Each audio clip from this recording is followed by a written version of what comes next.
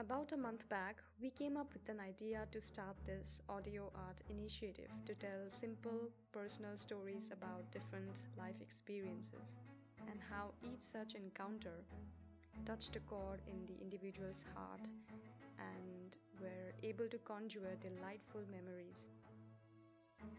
Over the past weeks, we have tried to collect a few personal stories from our acquaintances and friends. In this episode, the story that follows was submitted to us by Hansit Deb.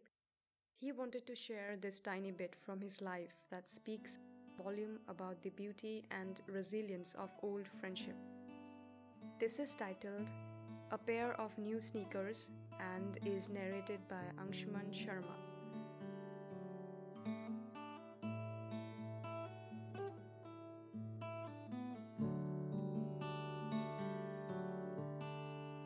I had to buy a pair of sneakers a couple of weeks back.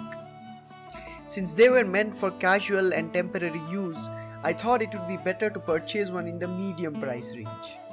As luck would have it, our domestic help son works at a shoe store not very far away from home. So here's the thing.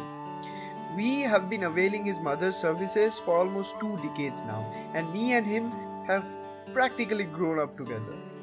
We have spent endless number of hours together watching TV, fanboying over our favorite childhood superheroes and vehemently debating why Salman Khan's movies are not trash.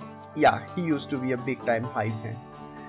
Given our long history together, I decided to go to his shop, and moreover I had never seen him at work before, so I thought it would be a great idea to hit him up there. Alright. So I am at the shop and he's throwing the best shoes at me in the price range that I had told him. Meanwhile, simultaneously helping out another customer as well. After having a good look at the shoes, I asked him in a pressed voice, "So tell me honestly, how many months are these babies good for?" He replied, 6 months top, in a similarly pressed voice. Coincidentally, the other customer also asked him the exact question about the same category of sneakers a few seconds later, to which he was quick to assume a very fake flowery voice and replied, "Sir, I guarantee you, these are going to last you for a good 1 year." And that is the exact moment I realized what being loved and cared for truly meant.